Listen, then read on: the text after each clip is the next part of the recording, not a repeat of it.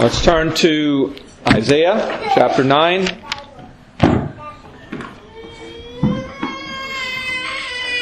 Isaiah chapter 9, we'll read verses 1 through 7.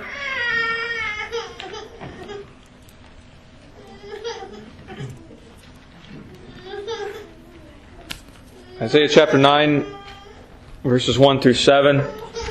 Before we read God's Word, let's pray and ask for His help. Our Father, we're thankful once again for Your Word. Your Word and by Your Spirit, which keeps us from great error and heresies.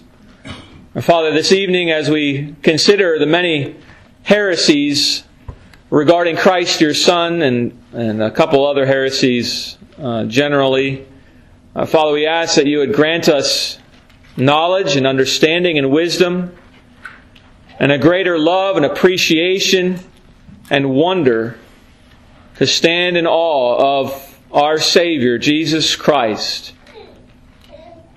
and who He is.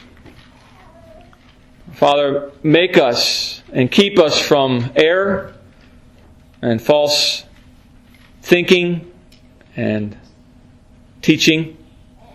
And even now, Father, I pray that You would humble me, Your servant, that You would keep me from heresy and false teaching, knowing that to ministers You hold to a double account. And so, Father, show mercy and grant us Your grace this evening. We pray in Jesus' name. Amen. Amen. Isaiah chapter 9, verse 1, these are God's words. Nevertheless, the dimness shall not be such as was in her vexation when at the first He lightly afflicted the land of Zebulun and the land of Naphtali, and afterward did more grievously afflict her by the way of the sea beyond Jordan, in Galilee of the nations. The people that walked in darkness have seen a great light. They that dwell in the land of the shadow of death, upon them hath the light shined. Thou hast multiplied the nation, and not increased the joy. They joy before Thee according to the joy in harvest, and as men rejoice when they divide the spoil. For Thou hast broken the yoke of his burden, and the staff of his shoulder, the rod of his oppressor, as in the day of Midian. For every battle of the warrior is with confused noise and garments rolled in blood, but this shall be with burning and fuel of fire. For unto us a child is born, unto us a son is given, and the government shall be upon His shoulder. And His name shall be called Wonderful, Counselor, the Mighty God, the Everlasting Father, the Prince of Peace. Of the increase of His government and peace there shall be no end upon the throne of David, and upon His kingdom, to order it, and to establish it with judgment and with justice from henceforth even forever. The zeal of the Lord of hosts will perform this. Those are God's words. Now we have been looking at the person of Jesus Christ and His birth, and more specifically, why He who is eternally generated or eternally begotten of the Father and not made, why He took on human flesh. And broadly speaking, Christ took on human flesh to save His people, the elect, His elect, from their sins. And we know that the Lord has eternally and will eternally love all those whom He calls and justifies, all the elect. In other words, those whom He has foreknown from before the creation, from all time, before all time. He has loved, and that is His foreknowledge. And for those only, God sent forth His Son, manifested in the flesh, to save His people from their sins, to redeem His people. So as we learned last Lord's Day, both in His estate of humiliation and exaltation, He executed and still executes the offices of a priest, prophet, and a priest, and a king. And that we would be delivered and saved even unto glorification. Christ took on human flesh. He was born for greater and eternal reasons than just becoming a baby. To have communion with all those who believe on Him forever. And this evening we're going to look at common heresies about Christ. But we won't just, since we don't cover heresies very often, we're going to cover a couple other heresies on this topic that are not heresies concerning who Christ is, but most of the heresies this evening will be heresies about Christ. False teaching. What are heresies? Heresies have been determined by the church as false teachings often regarding who God is, who Christ is, which cause great error and distort the gospel of Jesus Christ. And these heresies have been around often for a very long time throughout church history as well as in society, in which many are still prevalent today. We're going to point how they're still prevalent today. Also that we can see, looking at these errors, these false teachings, these heresies, we're looking at these so that we can see better who Christ truly is. And so that we can love Christ all the more. And know how to perhaps evangelize better and testify better to those around us. And so by going through these, Lord willing, we'll be built up in our understanding of the truth of Christ so that we might then exalt Christ all the more. The first Christological, that's about Christ, Christological heresy or heresy regarding Christ is Apollinarianism. That's a funny word, kids, right? And there's going to be a lot of funny words this evening because the heresies often have words that you've never heard before and I've never heard before until I studied these. And they're kind of funny sounding. The first one's Apollinarianism. You don't really need to remember the name, Apollinarianism. But you should try to remember, if you're writing notes down, write down what they are so you know the heresy. Apollinarianism says that Christ is not fully human. Christ is not fully human. They deny the full humanity of Jesus Christ. They would say that Christ is partly human. And in other words, that Christ had a human body, He had a human soul, but He did not have a human mind. He did not have a human mind. That's the basics of Apollinarianism. If we wanted to go deeper, we'd say that the heresy pressed too much on human philosophy of Plato and all these things. We don't need to go into all that. That the human spirit or mind, the rational part of each human, that this part was taken up in Christ by His divine nature. So He doesn't have that in His human nature. He doesn't have a mind, a human mind. That's what they say. That's kids, that's all false. What we're saying right now is all false. And we'll later, in going over the heresies, look at Scripture and to see what is true about Christ. And even as we go through, we'll see what is true about Christ. But here, all we need to do is, as well, remember our catechism. Kids, you're remembering the catechism and learning the catechism. And the catechism addresses heresies. And it gives us the truth while addressing those heresies. So it's very helpful to us. Catechism, Shorter Catechism 22, that Christ, the Son of God, became man and took, by taking to Himself a true body and a reasonable soul. Reasonable soul. Our confession says, when the fullness of time was come, take upon Him man's nature, that's talking about Christ, with all the essential properties and common infirmities thereof, of man's nature, yet without sin. Not most of man's nature, not some of man's nature, but all of what it means to be a man, all of what it means to be a human. He took upon Himself, and yet He was without sin. Do we see this heresy today? Maybe in one theologian. It's not very widespread today, thankfully. And that theologian, you should know his name. Probably most of you have never heard of him, which is good. And probably will never hear about him, but his name is William Lane Craig. William Lane Craig. We won't go into him and his view it's not that prevalent.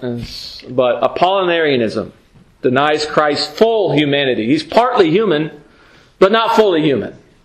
And that is a great error, right, kids? Christ is fully, truly human.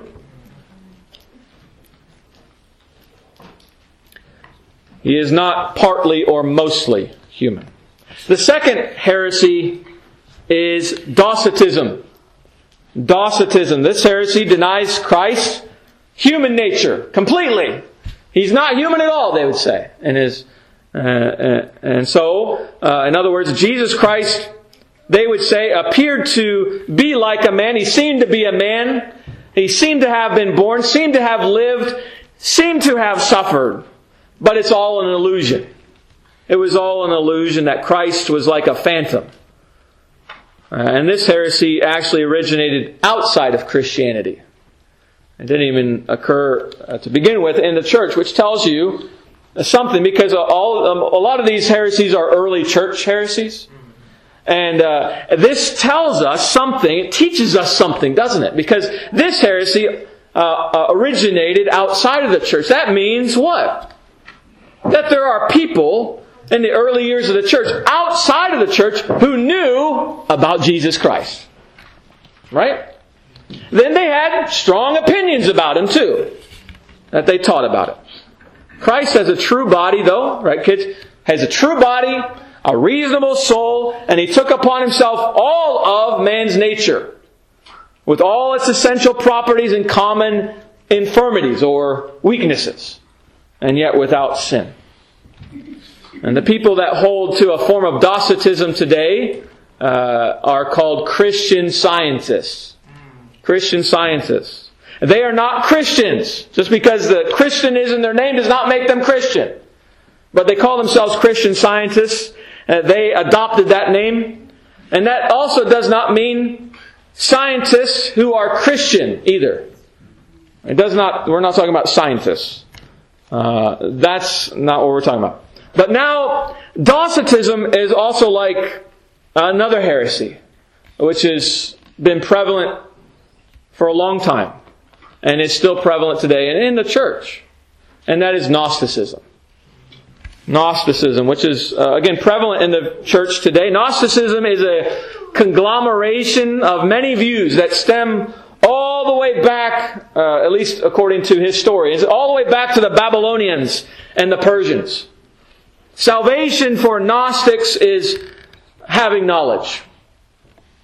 And Gnostics believe that we need to be delivered from the physical world in order to go to the spiritual world. The physical, they say, is evil. This is very important. Of all the heresies, perhaps this one is very important, or maybe most important to know, because we see it all the time.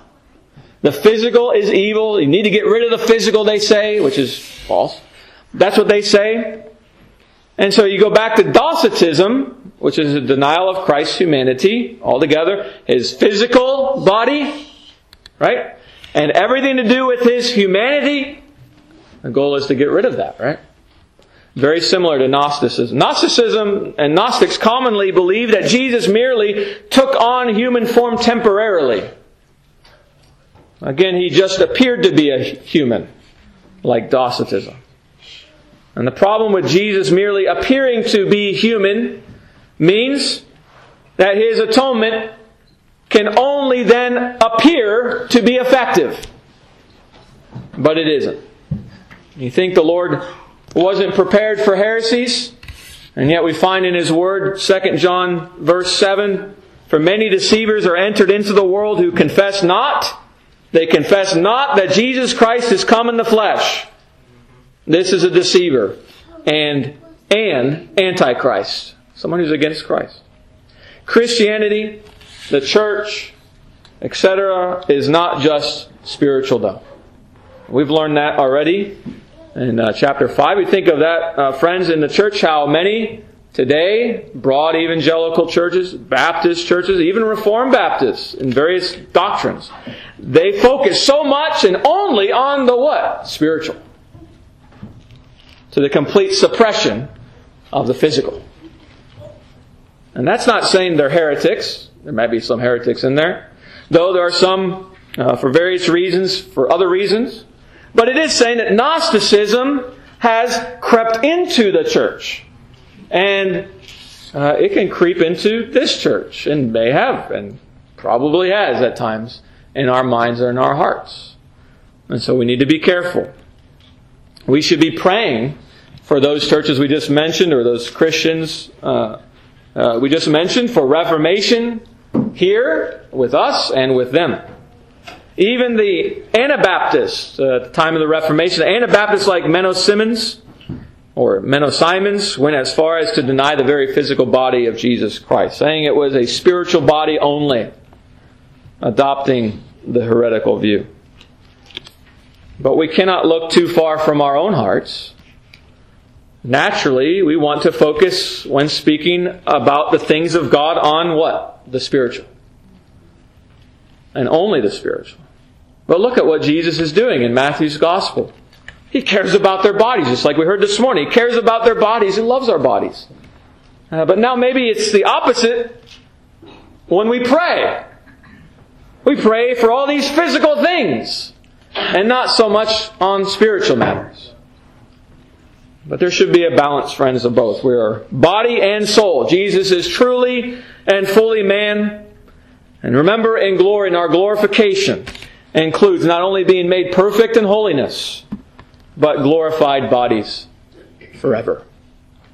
The future we have to look forward to, as we hope in, is actual flesh and bone bodies, fully and finally delivered, not from physicality, but from sin and its effects.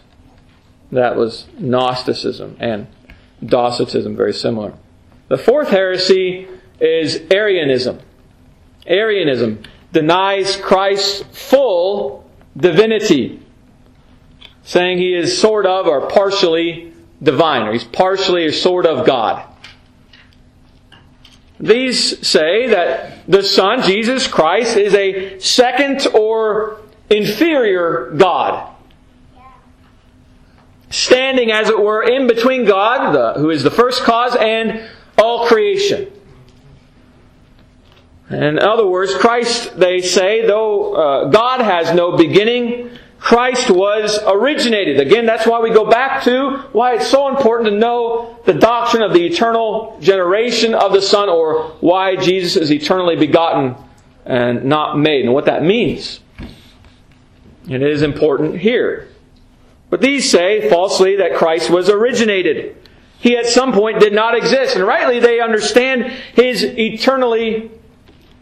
They misunderstand that His being eternally begotten. And this is a denial of some very important theological terms, denying that Jesus is of one essence, or one nature, or substance, like we usually say in the Catechism, one substance with God. We say that He is the same in substance, equal in power and glory. And they believe, and here's the technical theological term that you do not have to remember.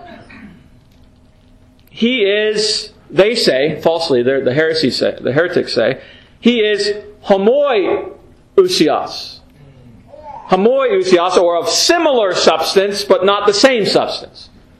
Whereas the truth is, Christ is of the same substance, which is homoousios. Homoousios. Now, who holds this view today? It's that many Christians, cults like the Mormons, Jehovah's Witnesses, hold this view. Latter-day Saints, the Mormons or Latter-day Saints, or LDS, different ways to say that, and Jehovah's Witnesses. And they say what? That Jesus is a God. A God. And especially Jehovah's Witnesses, they'll take John 1, verse 1. And they'll change the language in their special, Watchtower translation, or is that the name of it? In their translation, and they'll say, in the beginning was the Word, and the Word was with God, and the Word was a God. They'll add that, just one letter in there. A God. Even though it's not possible, when translating from the Greek, to put a there, that's what they do. That a God. And that's, of course, denied by the Scriptures, even their own Scriptures. In Titus 2:13, it says, looking in their translation, which is similar to ours, looking for that blessed hope and the glorious appearing of that great God and our Savior Jesus Christ, who gave Himself for us that He might redeem us from all iniquity and purify unto Himself a peculiar people, zealous for good works. He is the God, great God and Savior, the Lord Jesus Christ. And so John 1 says, in the beginning was the Word was God, and the Word was God. That's Arianism today. The fifth heresy is Socinianism. That sounds another funny word. Socinianism was a belief system that relies most fully on human reason, and so they denied Christ's full divinity, like Arianism, but it's slightly different. And the reason it's slightly different is because it came about at a different time. Arianism came about in the early church in the first few centuries after Christ's death and resurrection. And Socinianism came about right before and into the time of the Reformation. And so this again just reminds us that there's nothing new under the sun. But there's a couple different things comparatively from Arianism. They also deny the Socinians, if that's the way to say it. They also deny that Christ, the Son of God, did not exist until He was born a man. Until He was born. And this group affirmed Unitarianism. That's today, right? Unitarianism, which we have today. And they denied the doctrine of the Trinity altogether, and their beliefs about the nature of God, especially His omniscience or God's knowing all things. They denied that God knows all things. And so we see in part of this as well in the false view today of open theism. Open theism is no different than what we have experienced in church history before. It's not as popular today as it was 10 or 20 years ago, open theism. But it's still there. It's still held to.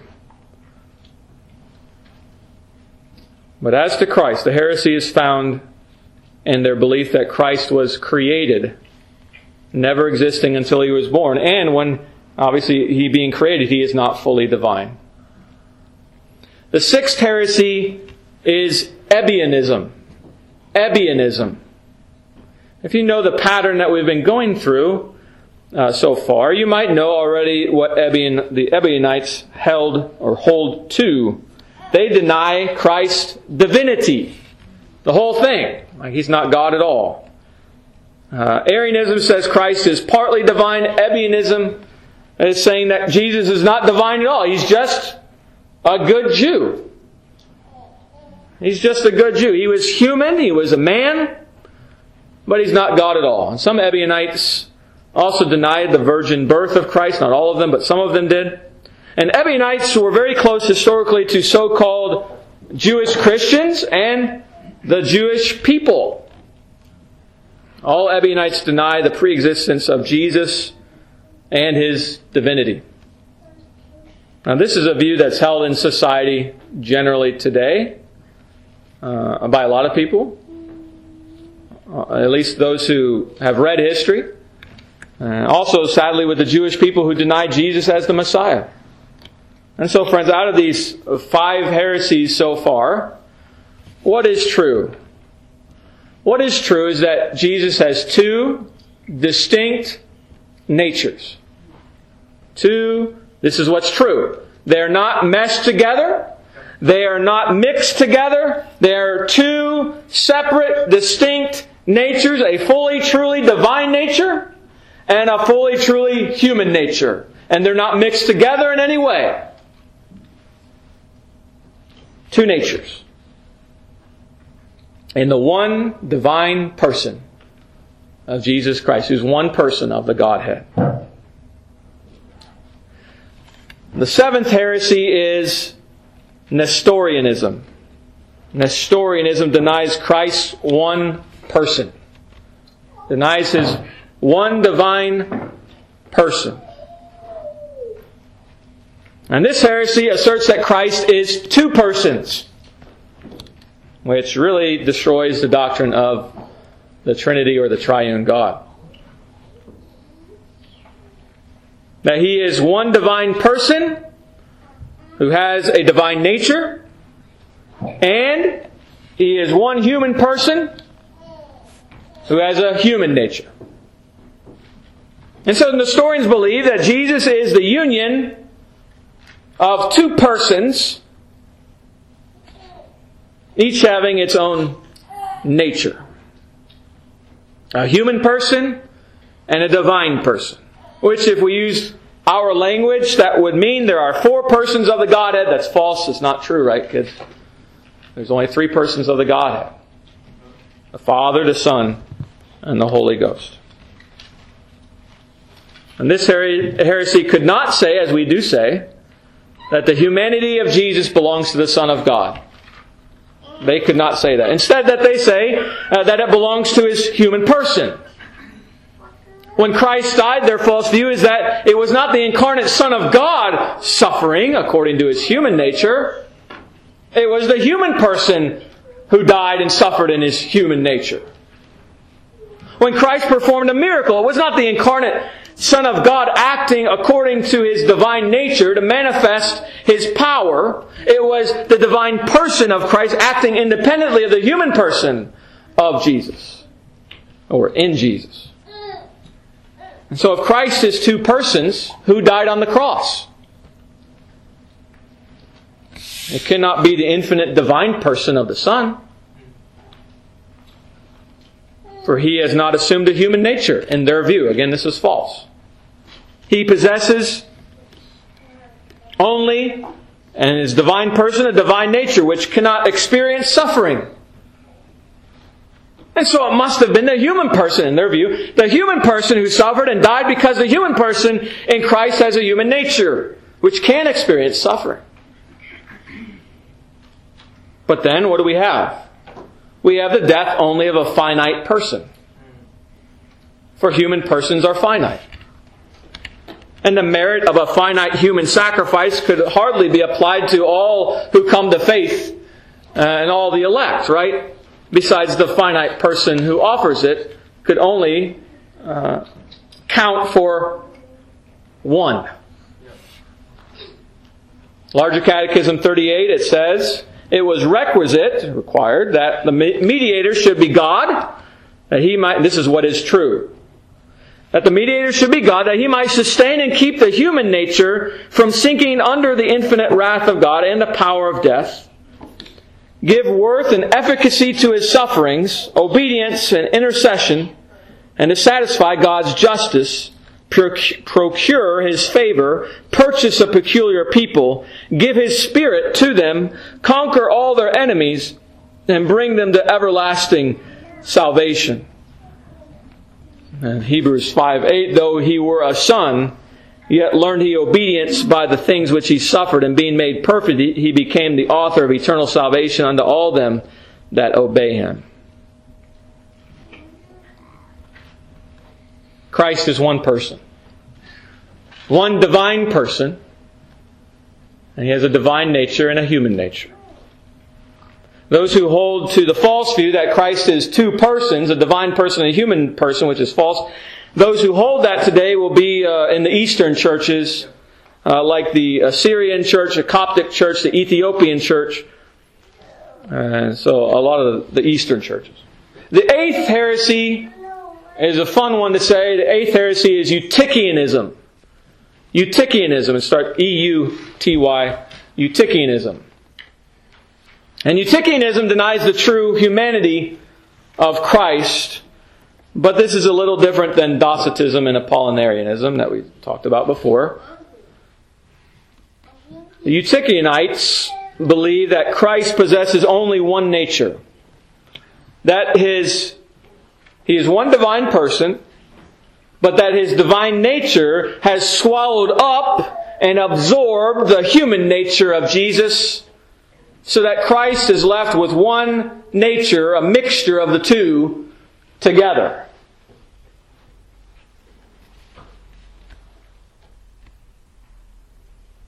a mixture, a God-man nature.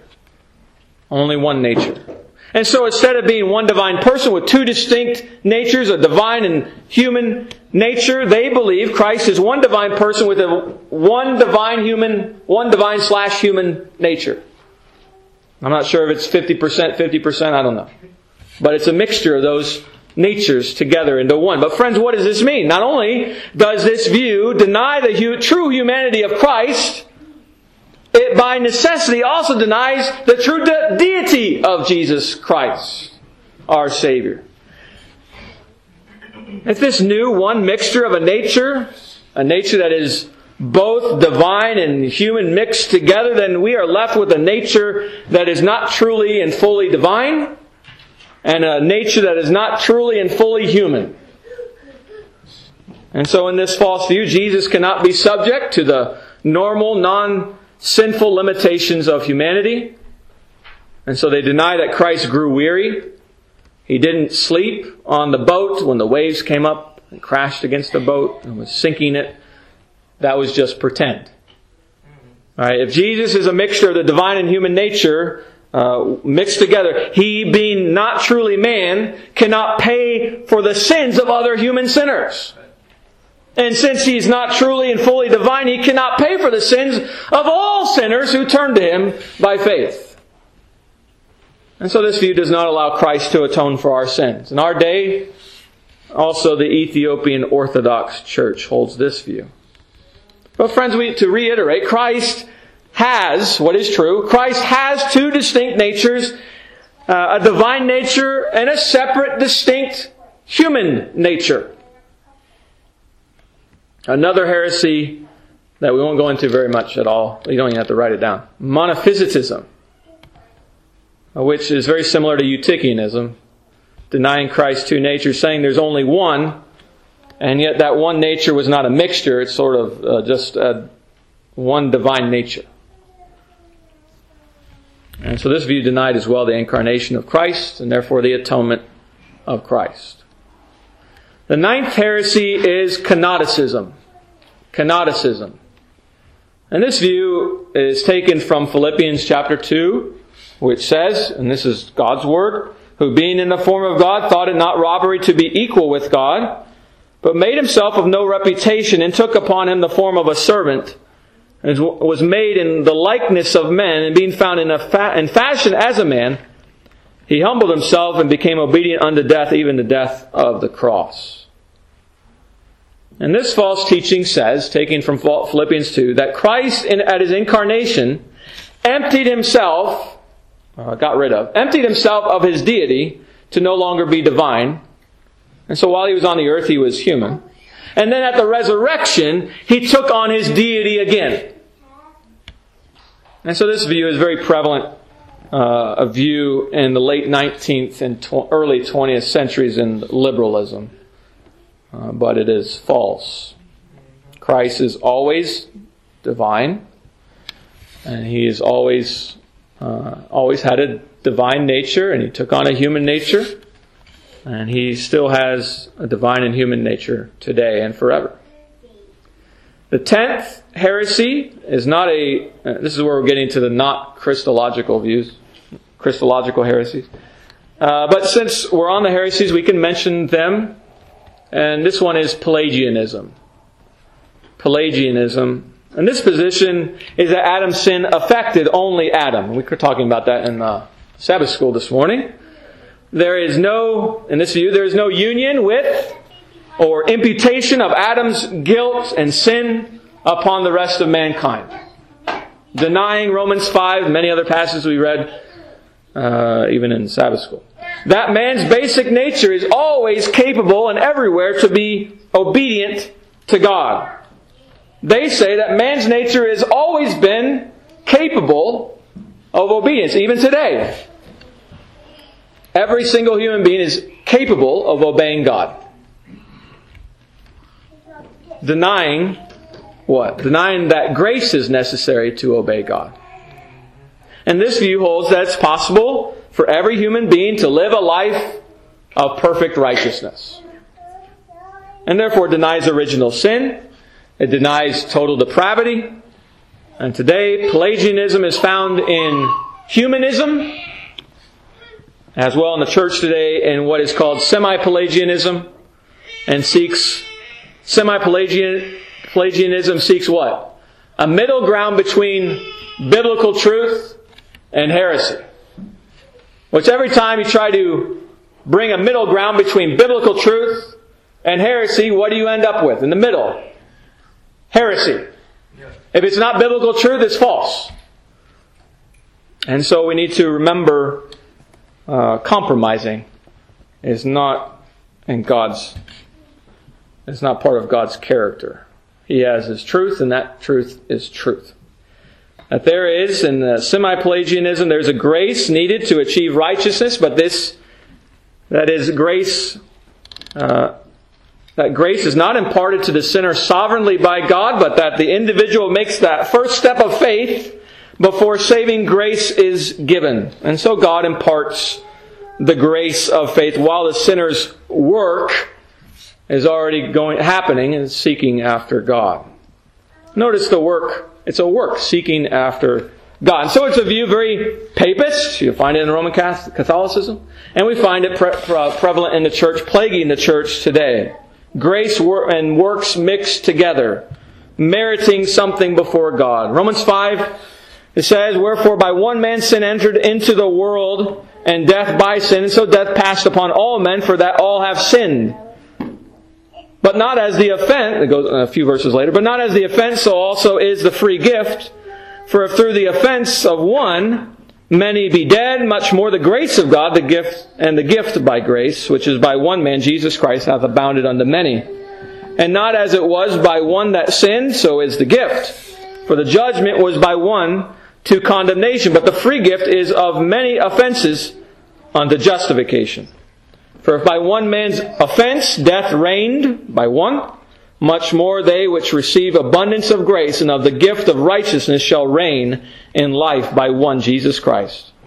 Therefore, as by the offense of one judgment came upon all men to condemnation, even so by the righteousness of one the free gift came upon all men unto justification of life.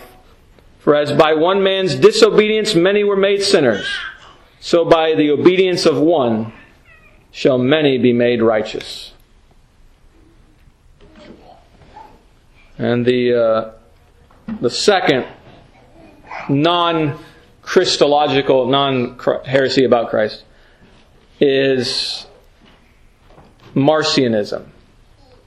Marcionism is really a denier of the Old Testament Scriptures, and you'll find very much a lot of parts of Marcionism very much like dispensationalism, with the view that God changes, which is utterly false. Marcionism teaches that the God of the Old Testament, you hear, and you've probably heard this in the church at times, and today, or growing up, and even in the world. Marcionism teaches that the God of the Old Testament is the author of evil, He's oppressive, and He is a lesser distinct being compared to the God of the New Testament, who's all about love and forgiveness. And so, in this view, God changes. This is also a Gnostic idea that dispensationalists suffer from, that there are lesser gods in the world, and the true supreme God is far above and inaccessible. And dispensationalism, you'll find a lot that God changes. But not too much into that anymore. The 12th heresy, getting back to the heresies about Christ, is modalism. Modalism, that God reveals Himself, falsely, this is a false view, God reveals Himself in different modes. So sometimes He appears as the Father, sometimes He appears as the Son, and sometimes He appears as the Holy Spirit, but never at the same time. Never is God three persons of the triune God, Father, Son, and Holy Spirit. But sometimes He's the Father, sometimes He's the Son, sometimes He's the Spirit. And illustration is used like water. And so this is why using illustrations to describe the Trinity is very unwise. Because it leads to views like heresy, like modalism. The illustration often uses like water. The Trinity is like the water. It appears in 3 different modes: solid, liquid, and gas. It's kind of like that. And this view really comes in our modern day because of how people try to explain the Trinity. By using that illustration, or an illustration, to try to do so. And they turn into heretics in a moment, because as soon as you try to describe the Trinity by using an illustration, or you draw it up on a board, you break the 2nd commandment, and the 3rd commandment, and a whole host of other commandments. But the second you try to illustrate it in some way, you become a heretic, because there's no perfect way to do so. But modalism holds that there are no personal distinctions within the one Godhead. Instead, it like God has 3 different masks. That's how they describe it. It's like different masks that He puts on, depending on if He's operating as the Father, the Son, or the Spirit.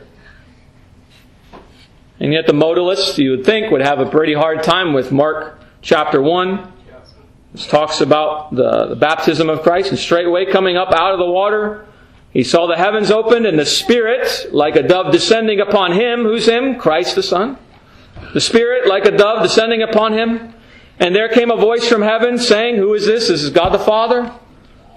And there came a voice from heaven saying, Thou art my beloved Son, in whom I am well pleased. And so modalism is false. And this is held today by oneness Pentecostals. The 13th, and if it's held by anybody else, we can talk afterwards. And you can add to it. The 13th heresy is adoptionism. Adoptionism, which is sort of like modalism. It's denying the triune God, but it says that Christ was adopted in a divine way as the Son of God. And that view seemingly is not held today, so I won't go into it. The 14th heresy is monothelitism. Monothelitism denies that Christ has 2 wills. It denies that He has 2 wills, 2 desires, 2 wills. A divine will and a human will. That's what we believe. He does have a divine will according to His divine nature. He has a human will according to His human nature. But they deny that, and they say that Christ has one divine will. We see this rejected when Christ is in the garden, right? Most clearly before He's crucified, Luke 22, saying, Father, if Thou be willing, remove this cup from me. Nevertheless, not my will, but Thine be done. And Jesus Christ has a divine will according to His divine nature, a human will according to His human nature.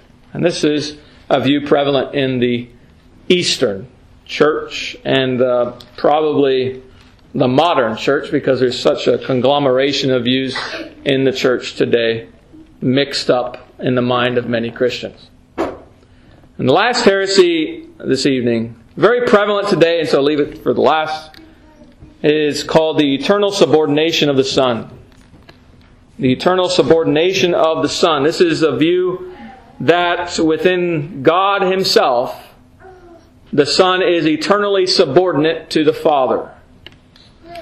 And this is a view held by Wayne Grudem. A lot of older folks here know of Wayne Grudem. And this view stems from and it's not just him, but other people. But Wayne Grudem, you know, so I mentioned him. This view stems from not holding to that doctrine we studied a couple Lord's Days ago, the eternal generation of the Son. And he doesn't hold to that view, which makes him, sadly to say, a heretic. If this heresy is correct, it's not correct, it's false. But if it is logically consistent, then as those who hold the view say, Jesus' personal will, His personal will differs from that of the Father. And if that is true, then Jesus' human will and Jesus' divine will both differ from the will of God the Father. And this view purports that there is no single divine will.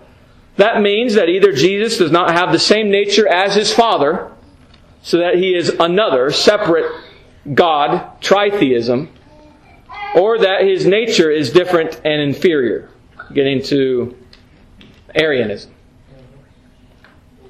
And so, friends, it's important to know that the Scriptures show very clearly that God the Father and God the Son are co-equal or co-eternal. As John 1, verse 1 teaches us, and the many other scriptures, we're going to read a couple in a moment. As well you know, we'll never find in Scripture that Christ's divine will ever differs from that of God's will. And you'll find that Christ in human nature, His human will, always obeys God's will. And what should we learn about our Savior then and our Lord in all of this? And looking at all these heresies, what are we to learn from all of this? Now, He's a great Savior. He's a great Savior. He's very simple and yet so complex. It's easy for the kids to quote the catechism about who God is and who Christ is. And yet it's hard to comprehend.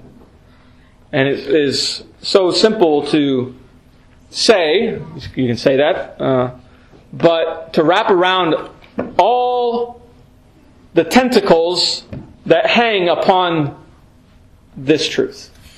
That Christ is one person, one divine person, and has two distinct natures, divine and human, forever. Our salvation hangs on that truth. And the salvation of all of God's elect in the future, of course in the past.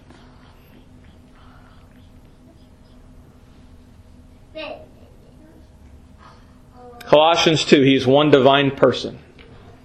For in Him dwelleth all the fullness of the Godhead bodily. Romans 9, whose are the fathers, and of whom, as concerning the flesh, Christ came, who is over all, God blessed forever. Amen. Christ is one divine person forever. Christ as one divine person has two distinct natures.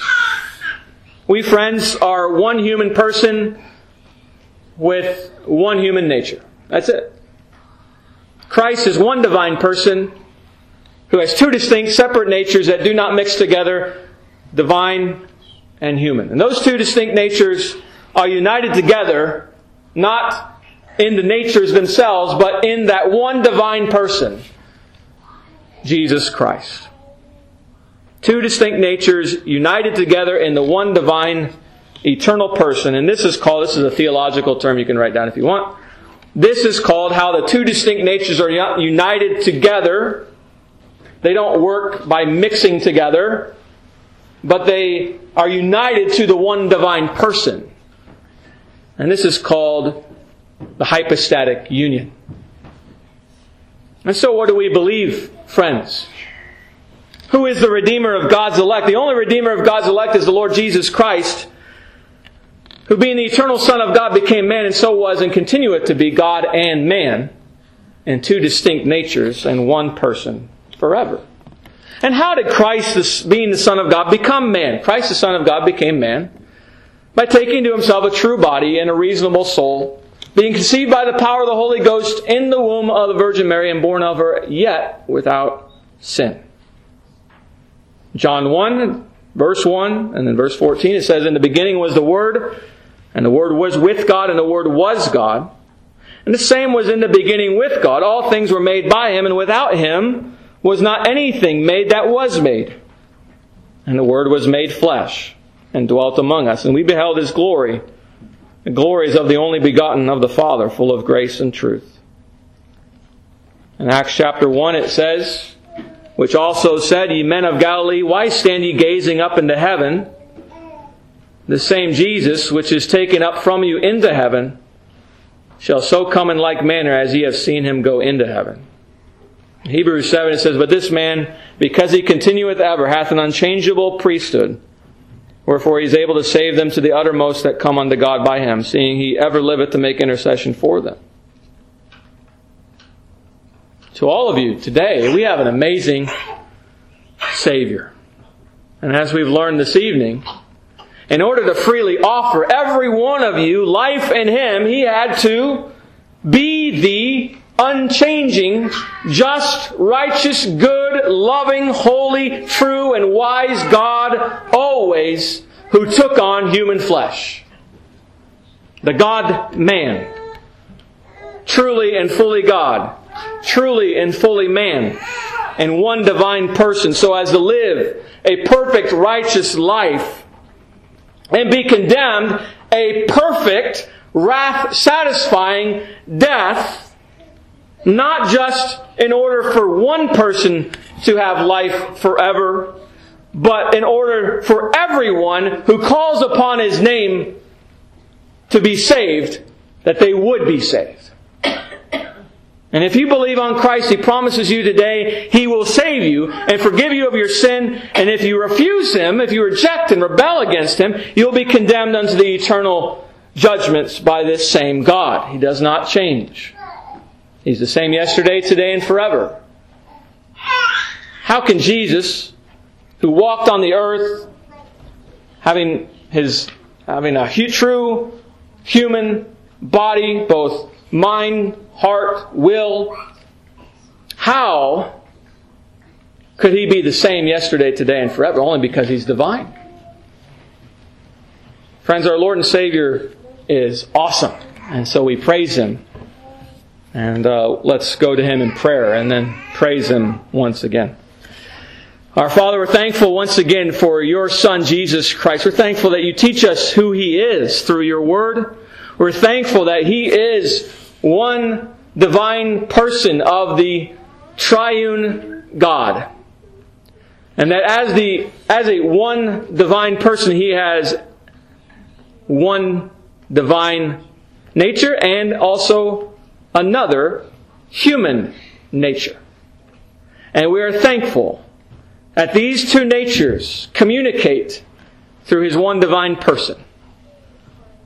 How wonderful You are that You have given us such a Son and delivered Him over for us, that we might have salvation in Him. And Father, we pray that You would turn our hearts to Him and that He would be glorified and worshipped. For if He was like any of these heresies profess, Father, we would not be saved. But we're thankful that You're the unchanging God who has given us Him. And You have showered us with Your sovereign grace and saved us from all of our sins.